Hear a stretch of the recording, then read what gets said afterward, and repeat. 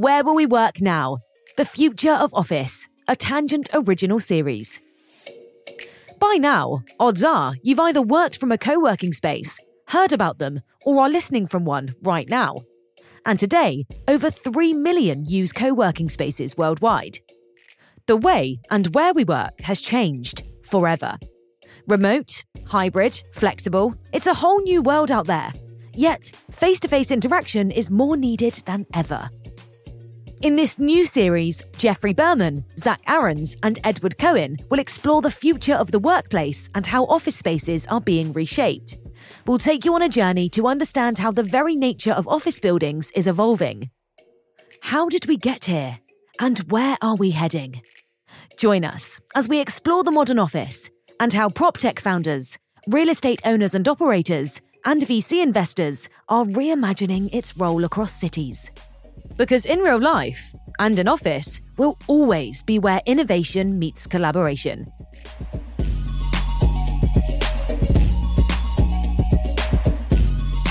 Hi, welcome to Tangent. I'm Edward Cohen. Hi there. Welcome to Tangent. I am Jeffrey Berman. Today on Tangent, we have Eliot Brown, co-author of the book The Cult of WeWork, Adam Neumann, and the Great Startup Delusion. Eliot's book was depicted in Apple TV Plus series We Crashed and is a Wall Street Journal bestseller, a Financial Times, Fortune, and NPR Best Book of the Year. Hi, Eliot. Where does this podcast find you? Happy to be here. I'm in London, where I've lived for the past year and a half. Bloody hell. Today I'm actually recording exactly 1 block away from 154 Grand Street, the location of the first ever WeWork in Soho, New York. Where the magic all started. I gotta say, I just have to say it. I loved We Crashed. Jared Leto, also in the show, was absolutely ethereal. Like I thought I'm sure a lot of it was, well, it was. There was a lot that different from the book, but so good. And I'm just curious from your perspective. I know we're jumping right in, but did you watch it? Yeah. I saw it when it came out. How did you feel like it stuck to the source material? And yeah, I mean, just to be clear, I think they read our book, and definitely there were some scenes in it that they were sort of doing their own thing. I thought it was really good. Like, I mean, I was expecting it to probably be like 60% accurate, and it seemed like it was probably like 85, 90, which I mean, is like, wow, this really did happen like that.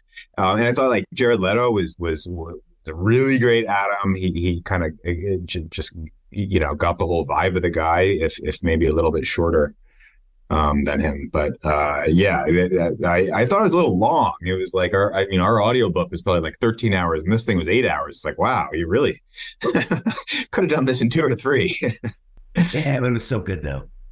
Sorry, I already went on a tangent. No. Well, that's what we do here. That's what we do here. That's what it's all about. I did not watch the series. However, I did binge listen to the book. And honestly, I didn't even know what could else have been dramatized beyond what the book describes, because it's already drama infused. But Eliot, so you covered WeWork first as a real estate reporter and later as a venture capital and finance reporter for the Wall Street Journal in San Francisco. Want to ask you, why did you write the book? Why did you think it's important to tell the story and learn from it? Yeah, so WeWork was always kind of a minor obsession of mine, and then grew to be a major obsession as it got kind of bigger, crazier, more valuable, and then spectacularly imploded.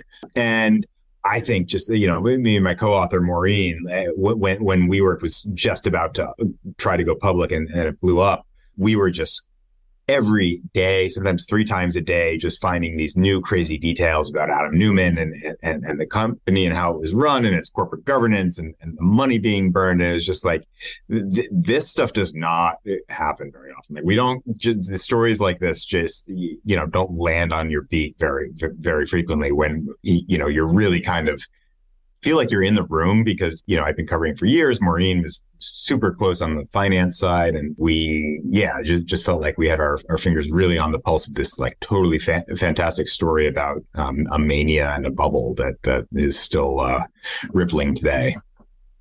Absolutely. I mean, not only did most WeWork investors lost everything, employees also didn't get any upside in the eventual IPO. While the founder, Adam Neumann, did take home well over $1 billion, of course, enabled by SoftBank.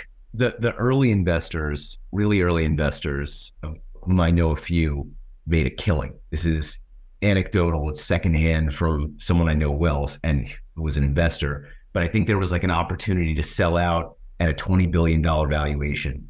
And yes, that's right. And so he took that and did really, really well. Like it bought him a house in the Hamptons, it bought him an apartment in the city. And like it was, and so it's interesting because this is the point I was trying to make, was more about the board than the actual, like it happens that investors along the fundraising life cycle of a company, some will do well, some will not do well. Ideally, all investors do well, but that's just not how it works. Some you have in later rounds, sometimes you have structure, et cetera, et cetera.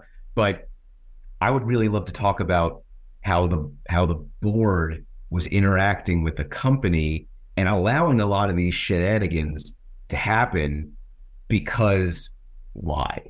Yeah, totally. I mean, there's these kind of weird incentives in the startup and venture capital world where a layman's definition on the street of was it a success versus some board member or venture capitalist definition, which is, did I get a return on my money? So there's all sorts of failed companies where investors see it as a total killing and they thought it was a huge home run. But you know, to you or me, these things don't even exist. They went out of business. So yeah, happy to dive in on sort of like, you know, the board and their governance and like, I mean, to me, the WeWork story is completely one of a set of enablers that kind of just collectively deluded themselves about what WeWork was. They kept feeding it more money and just kept saying yes to Adam because he was good at raising more money from other people. And so sort of collectively, they weren't looking around and saying like, this isn't a tech company. This is a money losing real estate company, which is what it was. But instead they just kind of pumped up the mystique and valuation. Yeah. Something that I was kind of surprised while listening to the book was that, you know, I was like maybe halfway through the book and I was like, where is SoftBank? When are they entering? Like, you know, they definitely put the most fuel to the fire. I mean, for context, I think recently they just said that the losses on WeWork were around $14 billion, which is 7 times the value of WeWork's similarly sized competitor, IWG Regus, which a company that was founded in the 80s, providing office space. They were not branded as nicely. They didn't have as charismatic or as good salesman of a founder. But we know how to value these things, right? They're a real estate company providing office spaces or leasing and subleasing them to workers. So I think that really surprised me in terms of how, you know, we just love a good story. No, that's a big part of it. I'm a venture capitalist, so yeah, Camber Creek, we invest in companies that are accretive to the built world. We looked at WeWork a number of times and could never wrap our head around how this was technology. We looked at Knotel and got close with them and then realized same thing, right? Like this is not technology. Not that they weren't, and here's where it might be controversial, not that they weren't great companies or great ideas. Like here's what I give Adam credit for, Adam and Miguel, and I suppose their whole founding cohort. Yes, flexible office space, small spaces existed well before WeWork. But they changed the relationship and the way employers looked at flexible space in a way that no one had done before. So we can separate valuation, we can separate shenanigans at the board level, shenanigans at the corporate level. But if you just look at the concept itself, WeWork as a concept, co-working as a concept, as a flexible, malleable space for people to go that don't want to be in a 9-to-5 normal stuffy office. They changed that, I think, permanently. And so I do give them a lot of credit for that. It's everything else that's the like, oh, wait a second, how did this company get the billions in funding? Where did all that go? Why were they signing all these leases? Why did they let this guy buy a plane and smoke dope on the plane? Like, what was happening there? And that's the questions, like, where was the board? Yeah, just on that notion, I guess I have, often wondered, today WeWork is, in something like 700 locations or 700 cities. It's super ubiquitous. It's the biggest tenant in New York and London. And work, the way a lot of offices and companies approach work have changed. Would we have had any of that change if they weren't subsidized by venture capital? Meaning, if they had just started and tried to bootstrap, tried to run a company based on sort of normal merits without portraying it as a tech company and gotten funding that way, my guess is, would love to hear your thoughts, but my guess is, it would still just be 5-10 locations in New York and a handful of mom and pop operators doing something, in every city around the country. Because I think WeWork and its competitors then sort of just drafted off the venture capital that was pouring into WeWork. Yeah, I think you're right. And there's a broader point that I think you're teasing at, because if we look at Lyft and Uber, and I'm not following the stock, so I don't know or DoorDash, I don't know if any of these companies are profitable yet. But yeah, I think Uber's finally figured it out. So Uber's they were fueled by venture capital for a decade plus, massive losses subsidizing their customer set.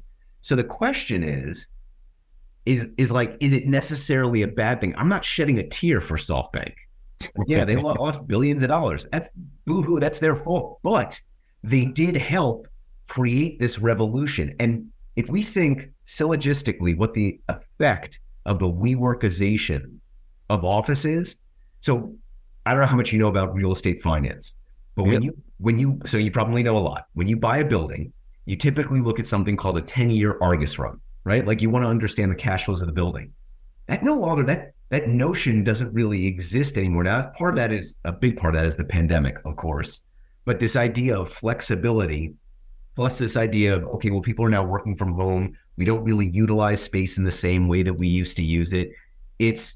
I think that WeWork played, I don't know how large a part, but some part in changing that dynamic such that the way that this entire asset class is going to be looked at from a financing perspective may change. And the way people use their office may change. The way that people are blending lifestyle and work style has changed. So like we have 300 plus real estate strategics that are investors in our fund. I'm not going to name any of them, but a very large one, very well known around the globe. If you look at their offices now, they look more like a WeWork than they did in there when the company was founded 100 years ago. Really interesting. Interesting. I want to take back shortly for the comparison between Uber and Airbnb, because during WeWork's rise, that was a lot of the justification for just increasing the valuation of WeWork, right? However, I can't wrap my head around that comparison, because Uber wasn't renting cars and Airbnb wasn't renting apartments or homes, while WeWork was on the hook for rent.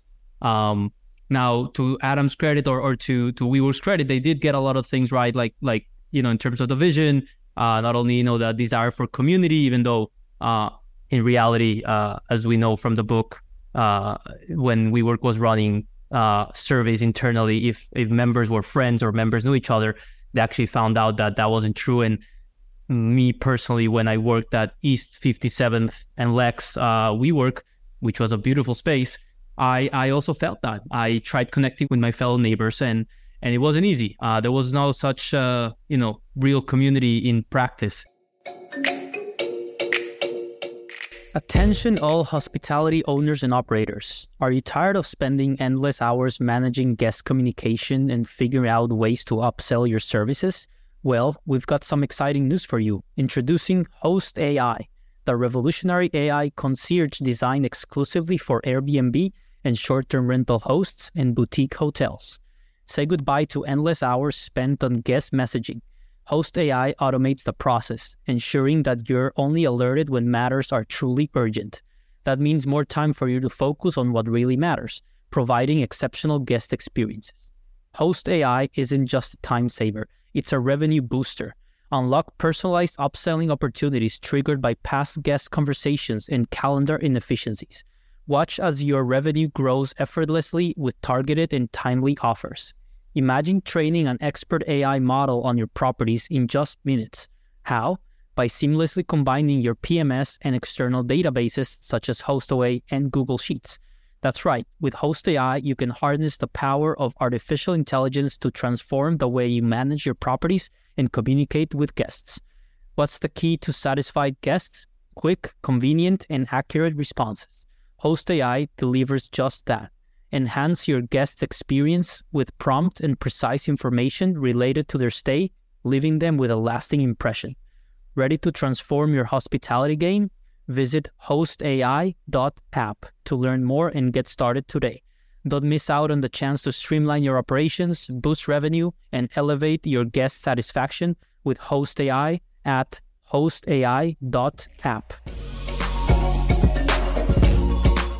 At the end of 2022, WeWork was still operating across 44 million square feet, which is the equivalent of around 20 Empire State Buildings. So, Eliot, I want to ask you, even though WeWork's valuation did keep going up, at least on paper, until almost the very end of Adam Neumann's reign, many things were going wrong internally. According to you, what specific moment or moments in time do you think it really all started going downhill for WeWork?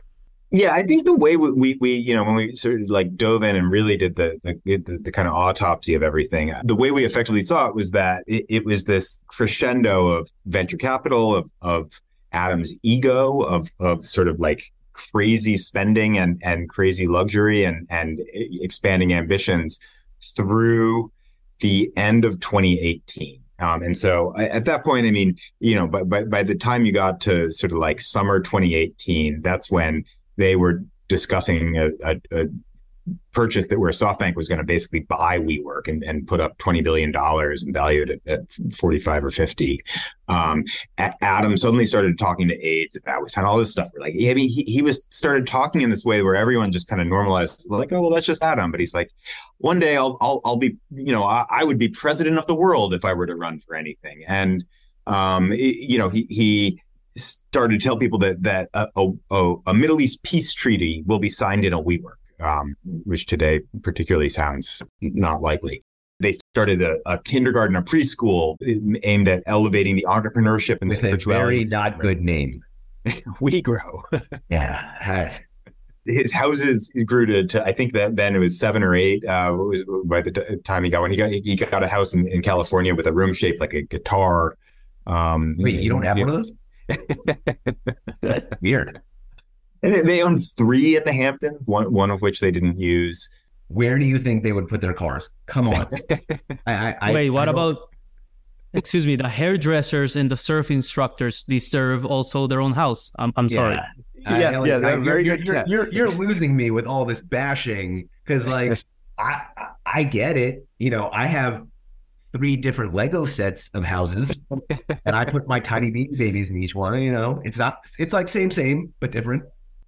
Yeah, so he was basically always out of touch, but by the time you got to 2019, I think he didn't really see it, or late 2018, and yet then people around him would be like, so the entourage has grown to literally the hairdresser, the surf coach's, family, nannies for the surf coach's family. Is this real? Yeah, this is real. I mean, they would follow these people all around. And then in the summer, I think it was 2019, they rented a 2 to 3 other houses in the Hamptons for the surf coaches. They had lots of them, and sort of other staff that would come in. Yeah. Now, WeWork pulled off a lot of tricks. Some of them were creative and original. Some of them were just borderline illegal, especially on the accounting side. But I want to ask you, Eliot, what tricks you think had the most impact in WeWork's trajectory, or which ones shocked you the most, at the company level? I mean, first one that comes to mind is how WeWork paid rent, right? And their concept of community adjusted EBITDA, which in essence, it gave new companies renting space a first year free. So new locations looked super profitable because it wasn't yet incurring also in the cost of that rent either. For example, in 2017, that turned 100 million in losses to 200 million in profit on paper. Yeah, community adjusted EBITDA was certainly the funniest name trick. I would say their accounting that was not the biggest thing. I mean, what they were trying to do with community adjusted EBITDA is what lots of companies try to do, just with less funny names, which is try to show a profit when you have losses. And in the end, when they were trying to IPO, the SEC essentially struck it down. So it was really bond investors who sort of got that info. I think at least sort of at the end of the day, I think Adam's skill was not lying about numbers, which he really didn't do. But getting people to he'd present the real numbers. You or I could look at them, but the way he talked, you just not even see what the reality was. So people often ask about comparisons with Elizabeth Holmes. I think she was essentially saying this box that does blood tests, this works, and it didn't. He was saying this box, this is a tech company, and it's going to be really profitable in the future. And anyone who would like actually look at the box and then look at the numbers would be like, well, it looks like a real estate company and loses money. It actually performs worse than a real estate company. But his magic was when you're in the room with him, moving past that. And he did this to really sophisticated people. Like we have this anecdote where he got a really, star kind of fund manager from Fidelity, which had already passed on the company had already passed on an earlier round. But he just got the guy to, within minutes, just kind of eat out of his hand, talking about how he's like, you have energy. WeWork spaces, they have energy. You get it. And so then a lower level person at Fidelity flagged like, hey, we're running the numbers. This doesn't look good. And she was overruled by this fund manager who just said, no, I believe in Adam. It's about the future and we're doing it. And that's how they put in hundreds of millions at a, that was $10 billion valuation. So I'm torn about this because there is something to be said for the charismatic founder with what I'll call, or actually my father used to call, the X factor. And again, let's pull this apart. Let's pull the massive fundraisers, even though obviously it's related. Let's pull the shenanigans. The fact of the matter is he and the founding team did create something that changed our industry.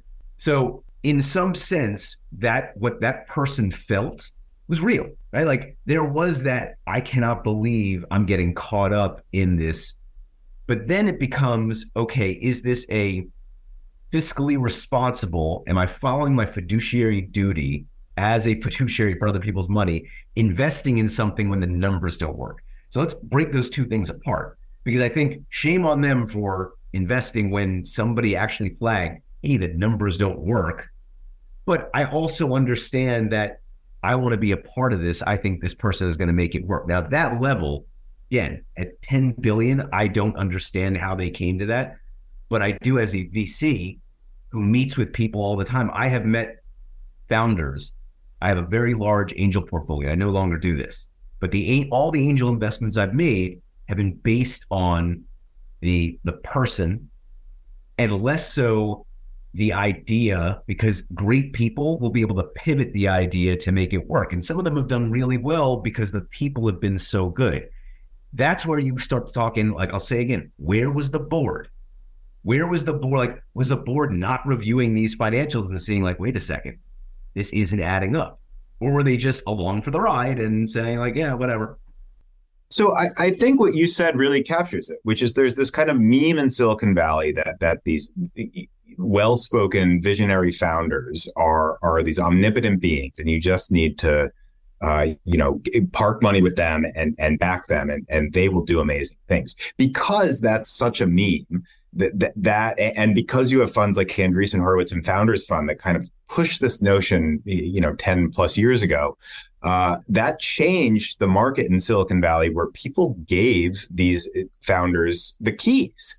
And so the notion of, if you're just saying, I'm going to open a coffee shop, I have no money. Would you give me all the money to do that and complete control, even if you own 95% of the company? like no one would say yes, right? Like if you're funding 95% of the business or 100% of the business and you own 95%, you're going to want to say. And what happened in Silicon Valley is under the sort of, flag wrapped around them as omnipotent founders, then you suddenly had people like Adam Neumann with no control from their board. So he did have a board. They had very smart people on there who I think kind of deluded themselves and now are sorry about that for the most part. But had he wanted to, had they really moved against him and caused him trouble, he could have fired them and pushed them off. That would have been a big move. And I actually usually argue the opposite point, which is, when a $63 million jet came up for board approval, yeah, it was passed unanimously. But then you ask each of these people, like, well, if none of you liked it, why didn't you vote against it? Because then it wouldn't have passed. But at the end of the day, Adam really did have the trump card, which is that he controlled the board. Yeah, Adam had 10 votes to 1 in the board, and he was trying to get 20 to 1, similar to Mark Zuckerberg. Not sure if he still has that. But I think all of this is explained by incentives in a way, not only the board members at WeWork, but also more, the really savvy, seasoned people that were at Fidelity and mutual funds and that were also at JP Morgan. Like there was this FOMO, as it's described in the book, that they wanted to be involved in the next big tech thing, that they felt they had missed the boat on, in the first wave of the Amazons and the Facebooks. And this was their shot. And I mean, yeah, it's fascinating what humans and incentives end up doing in this sense. Something that I'd like to hone in a bit. You both hinted at this evolution of VC strategies to funding companies and how they view or how they value founders, right? Back in the day, it was first thought about the idea or the business to disrupt, and then VCs went on to find that the founder to lead this. And once it grew, founder then stood aside and VCs would handpick a professional, quote unquote, CEO. I think Bezos, Zuckerberg, Jobs really changed this, right? Driven founders with skill for salesmanship really changed this for a good reason. But yeah, maybe 10 or 20 to 1 for any given individual is a bit outrageous, or is asking for trouble. Yeah, I mean, Bezos doesn't have founder control. He didn't. He just owned a large chunk of the stock. So, and he was just doing a good job there. So it's Steve Jobs who all this is sort of based on. He didn't have founder control. He was fired and then brought back and still didn't have founder control. I think essentially it was a creation of VCs trying to look for an edge to say like, hey, founder, I'll give you extra votes if you take my money. And sort of created this now standard in the market, which can be really dangerous for investors. So it's interesting because I want to be really careful with how I phrase this, because it's a negotiation, right? Like you alluded to. If a company or a quote unquote hot founder is trying to raise money and he or she has or is selling a great story like Elizabeth Holmes clearly did and like Adam clearly did, and you have investors willing to cede control, again, I don't know whether or not that's a bad thing or that's just the market acting and reacting. In other words, when I'm looking at sending a term sheet, I'm going to negotiate for the best deal I can for the benefit of my investors. And then if and when I become a member of the board of that company, having the best interests of the stakeholders, stockholders, investors in mind while I'm acting. And if you see that as an investor, if you say, you know what, I'm giving this money, well, then shouldn't the investors in those funds be second guessing their investment in those funds? Shouldn't the investors who blindly back, I won't name names, but certain venture funds with massive amounts of money from their pensions or endowments or et cetera, scratch their heads and say, maybe they're not doing the homework they say they're doing. because I don't necessarily fault the founder for taking advantage of the leverage that he or she might have in a negotiation where there are lots of parties trying to pour money into this person's startup. It's very easy for me to see both sides of this. I mean, I think at the individual level, if people are sort of, doing the rational thing. But there's a reason that you can't. I mean, there's a reason the public index funds don't allow dual class stock.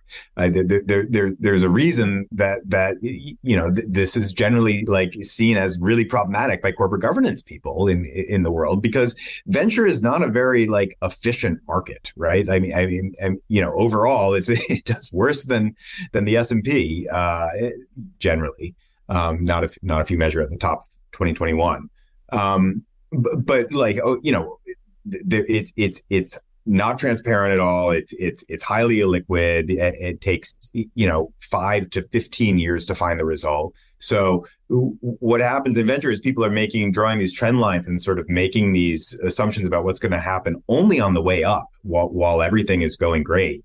And they're like, well, look at Travis Kalanick. He's doing awesome. Let's do what he did. And it's like, okay, well, wait 2 years and that narrative can completely change. But suddenly all these founders have, large voting shares and large pay packages, which is another thing that a lot of them had. I want to ask you both, like in terms of this culture of optimism and cheerleading. I mean, humans, we've always needed leaders, right? With vision that rally the troops, that, really that bring on the necessary elements combined with inspiring storytelling. Can you point to any like real estate or tech leaders that strike a balance between boosting teams to achieve greatness while also keeping themselves and the team humble and grounded currently or historically?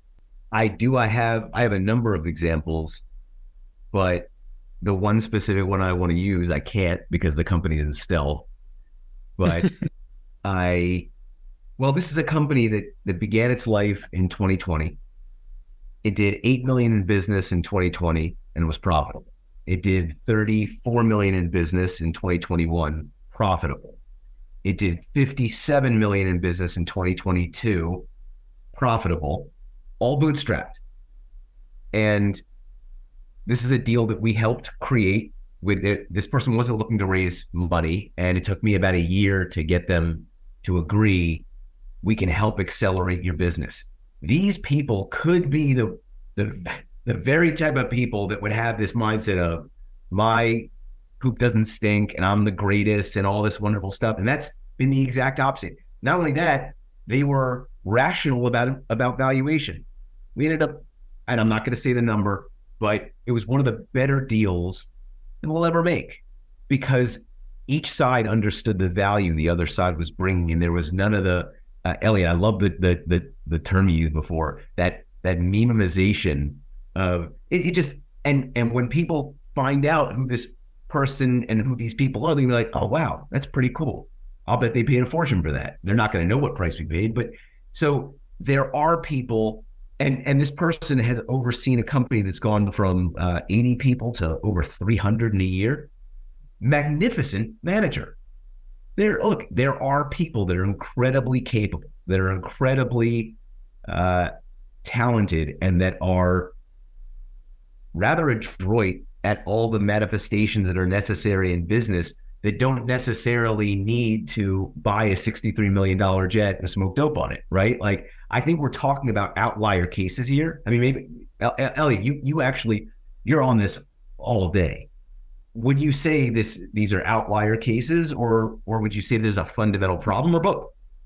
I think that the companies that tend to dominate and sort of grow fast and are magnets to venture capital do tend to be run by people closer to the Adam Neumann school than like the Warren Buffett school. I mean, that's just sort of what everyone gets excited about. And salespeople are what bring in money. The one to tie it to WeWork, I think one way I'd answer this is if you look at the CEO of Industrious, the kind of the lift to WeWork's Uber, or maybe the tiny lift to WeWork's Uber, Jamie Hadari is the CEO there. He's It seems like a sort of like academic who had a couple MBA courses and is in charge of this co-working company that's competing with WeWork. And he got went on the jet with Adam and was like, why are you feeding me tequila at 10 a.m. Or Bloody Marys, like that type of vibe. He's still standing. His company exists today and isn't bankrupt. Simonetti company, Convene, is really large. Yeah.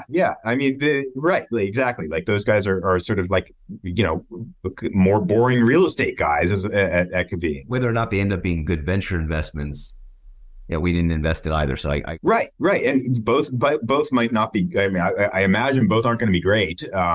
It's certainly not like going to get the days of getting tech company valuations for a co-working space are gone. But they're real companies. At least I haven't followed Convene lately, but Industrious still is. Yeah, no, Convene certainly is. There's a place for all of it.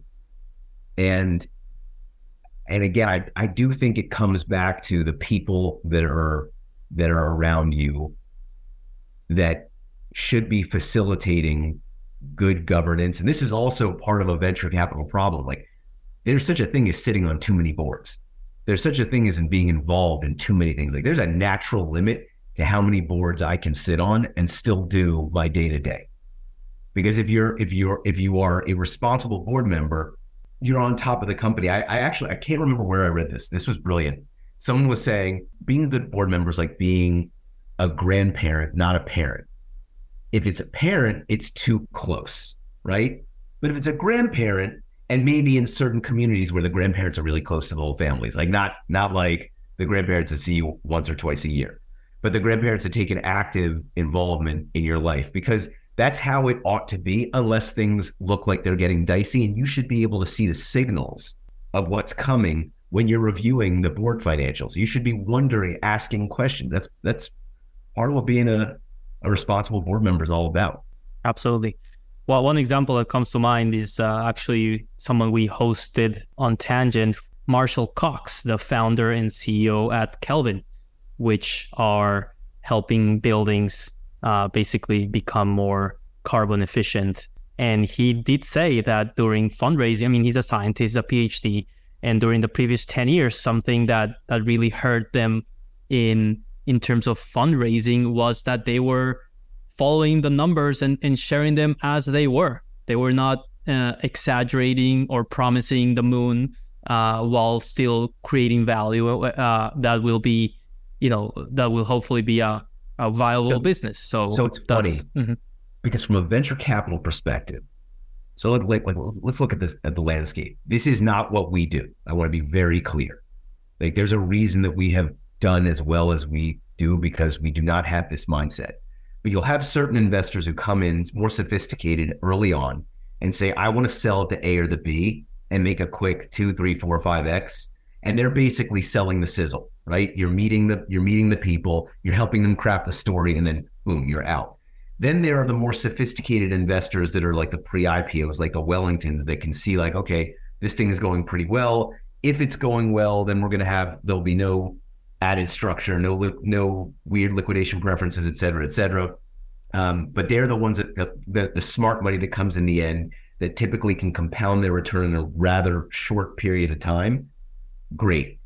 The life cycle investors are the ones that have to be the most careful, and they have to be the ones that should be hewing to the entrepreneurs that are telling it like it is, and should have diligence that responds to, oh, let's uncover what's actually happening here and make an informed and educated decision. Far too often, because Eliot, you said it before, you're like, as an asset class, doesn't really perform very well, because if you're just throwing spaghetti at the wall, not a whole lot of it's going to stick, right? That's part of the reason why we're very sector specific. We invest in what we know. And so I think as an industry, and it's not just venture capital, right? Like, people in general, they want to feel like they're part of something. They want to feel like they're part of something energetic and sexy, et cetera, et cetera, et cetera. So it's like, Yeah, but would I rather invest in a Marshall Cox type business over a Adam Neumann type business because of the type of investor we are all day long? Interesting. Jeff, want to ask you and also Eliot, claiming that you deserve a tech valuation while actually being a real estate business. WeWork did a bunch of acquisitions that were trying to help it become or pretend to be a tech company, including acquiring Flatiron School, which it paid $28 million, which was a coding bootcamp in 2017. Also acquired Team, which is a software that lets people book meetings for $100 million.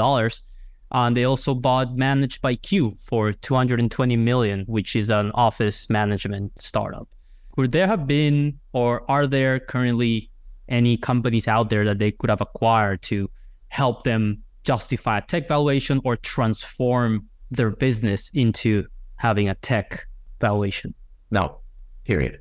No, unless they would have bought Facebook, right? Like they're not a technology company. They were a poorly run real estate company. They leased space, so they took on heavy liability, invested a boat ton in their fit out, and then tried to lease it at 1.5x and sometimes did it at less than that. It was just, you can't package that any better. And they bought a lot of companies. They bought a company that we were actually diligencing. Cool company, access control. I think these guys actually were smart. They got half cash, half stock, so they actually did pretty well. That was just enablement of their real estate enterprise. It wasn't turning them into a technology company. So no, that's my opinion. I want to discuss some of the like missed opportunities here, which, you know, we're hinting at now with the previous question, like the community building aspect. I mean, they kind of went halfway there with its promise. Like they already had a bunch of young, hungry, innovative people in their buildings. I feel they could have done a much better job at curating, you know, and connecting these members to potentially incubate new companies and launch new ideas. Like that could have really, I feel, set them apart. That is hard. Like I think WeWork was good at it. If you talk to people there, they will swear that in their first few locations, they were really good at it. They had, you know, sort of stumbled on or made some special sauce that got people to really interact. You talk to other incubators in other cities and at the time, and some of them would say the same thing. Others were bad at it. And like definitely different co-working spaces had different vibes. Some were good, some were bad at community. I think it's probably really hard to scale it. But really what happened is WeWork couldn't keep growing that fast. You couldn't do both. You can't be, the world's corporate real estate provider, which is what they were sort of growing to become. And that's what had to become a lot of their tenants, and be a community of creators, as I think is one of their various taglines. I mean, there's only so many freelancers in a city, and they aren't going to fill 10 million square feet of space. Right. Good point. Last thing, something I found super interesting was that it was the public markets who stopped kind of, WeWork when they released their first S1 when they were trying to go public. However, during COVID years, it kind of flipped the balance between who was driving these valuations between private and public. So if WeWork was propelled by private markets and stopped by public, now it seems like the private markets are the ones, showing caution and kind of expecting or demanding companies to show a path to profitability, while public markets were going wild with the Robinhood and the meme economy. Where do you think we are now? Yeah, so I think right. It changes by the year. Like I think 2019 or so was the 2018 was the peak of the private markets, and being kind of way out ahead of the public. 2021, the public markets were going bonkers, as were the crypto markets, whatever those are. Both right now are pretty restrained. if you have a sheen of AI, I think in both the public and the private, it's pretty clear you get some huge, like that's the special sauce today, to get some, huge lift. But, you look at that multiples, which like pretty like easy rudimentary way of valuing something. But in real estate, you do it with cap rates. In the markets, you do it with revenue or earnings multiples. And like those are sort of have pulled back on both to be more kind of historic, to revert to historic norms. And it turns out we weren't in some, brave new world where suddenly 100x revenue is normal. Eliot Brown, co-author of the book, The Cult of We. Thank you so much for coming to Tangent today and for sharing your lessons and your insights. Pleasure to meet you. Thanks so much for having me. Really appreciate it. Thanks for listening to Where Will We Work Now? The Future of Office, a Tangent original series. Don't forget to follow, rate and review us, and share the show with a friend. This series is produced by Edward Cohen.